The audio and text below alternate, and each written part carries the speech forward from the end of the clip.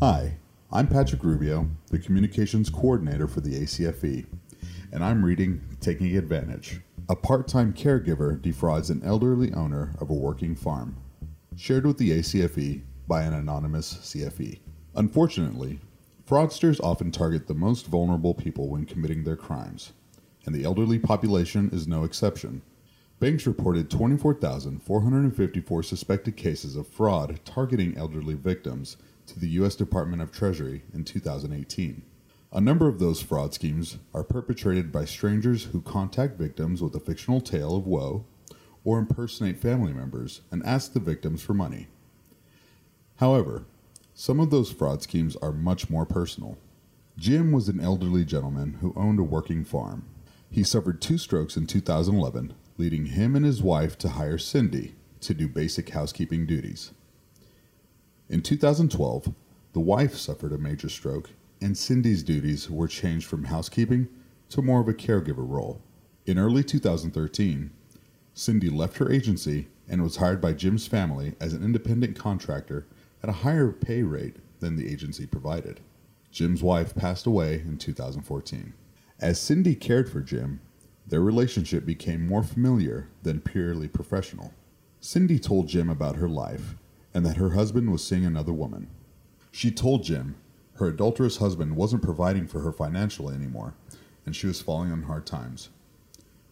She began to spend more time at Jim's house than she was contracted for, and used Jim's credit cards for personal expenses like groceries and utilities.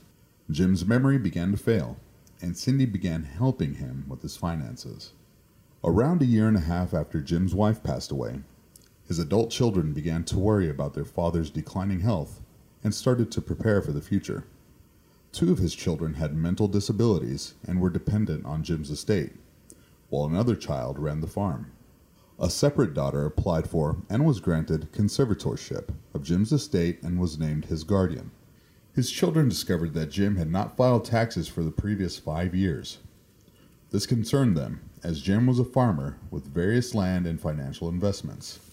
They also began digging around the financial records Cindy had helped with and found she'd been issued random bonuses and duplicate paychecks.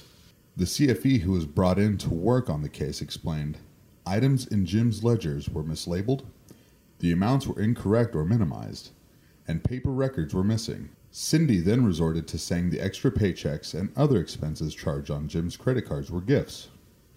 No one suspected a thing, as they all thought the caregiver was attentive and well liked by the victim. The preceding investigation proved difficult because of incomplete financial records, and the adult children began arguing over various aspects of the estate.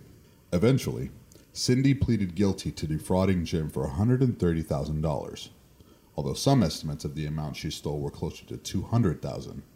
Cindy is in the process of paying restitution to the estate, and still lives with her husband in an over $250,000 home he had bought during the adjudication of the case.